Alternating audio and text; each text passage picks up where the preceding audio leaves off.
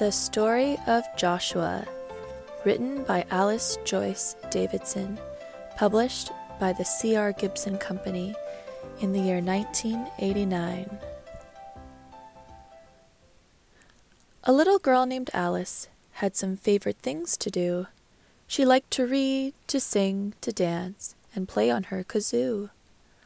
One day she took a storybook and read a Bible story about a man named Joshua and how God gave him glory. As Alice read, the airmail bird circled overhead. He dropped a note right by her feet, and this is what it said. Reading is the key to take you where you want to be. The Bible storybook she read became a giant screen.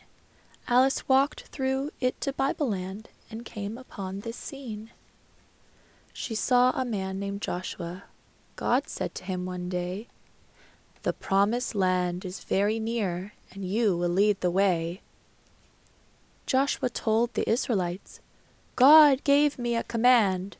I'm to lead you forward to Canaan, your promised land.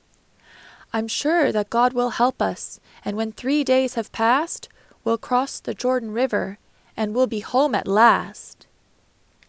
But on the Jordan's other side was a wall both tall and wide, with the well-protected city called Jericho inside. 2 spies were picked by Joshua to go that very night to find out if the Canaanites were ready for a fight. They crossed the Jordan River. They climbed to Jericho. The spies looked for a hiding place, but found no place to go. The mighty king of Jericho had heard that spies were there. He sent his well-trained soldiers who went searching everywhere.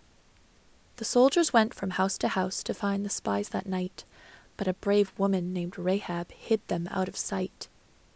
Rahab told the Israelites, "I know that you're our foe, but God will give you victory when you take Jericho. The soldiers here are frightened, and I know they'll lose the fight. We know God protects your people with his power and his might. And when you conquer Jericho, remember I hid you. Promise that you'll save my life and all my family too." Rahab helped the spies escape. When Joshua heard their tale, he knew they'd conquer Jericho. God would not let them fail. Then Joshua told his people, "Tomorrow, right at dawn, we'll cross the Jordan River and we'll travel on." Early in the morning, as the sun rose in the sky, the Israelite priests led the way, their golden ark held high. The 10 Commandments were inside the golden box that day. When the priests walked in the river, the waters rolled away. The Israelites all followed across the riverbed. They were on their way to Canaan and to Jericho ahead. As they approached the giant wall, the entrance to their land, Joshua saw an angel with a sword held in his hand.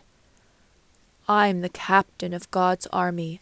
I am under his command. Listen, and God will tell you how to win the promised land." Later, Joshua gathered every woman, every man, every single Israelite, and told them of God's plan. The walls surrounding Jericho were tall and strong and wide. It would take a miracle for them to get inside. Horns loudly blew. They marched around the walls day after day, and God was with the Israelites to help in every way. "On the 7th day," said Joshua, "today's the day we win. Shout and play your trumpets. Let's raise a mighty din." They marched around for 7 times. There came a thunderous sound. The mighty walls of Jericho came crashing to the ground. The Israelites rushed to the city. They quickly won the fight. Then Joshua remembered a promise made one night.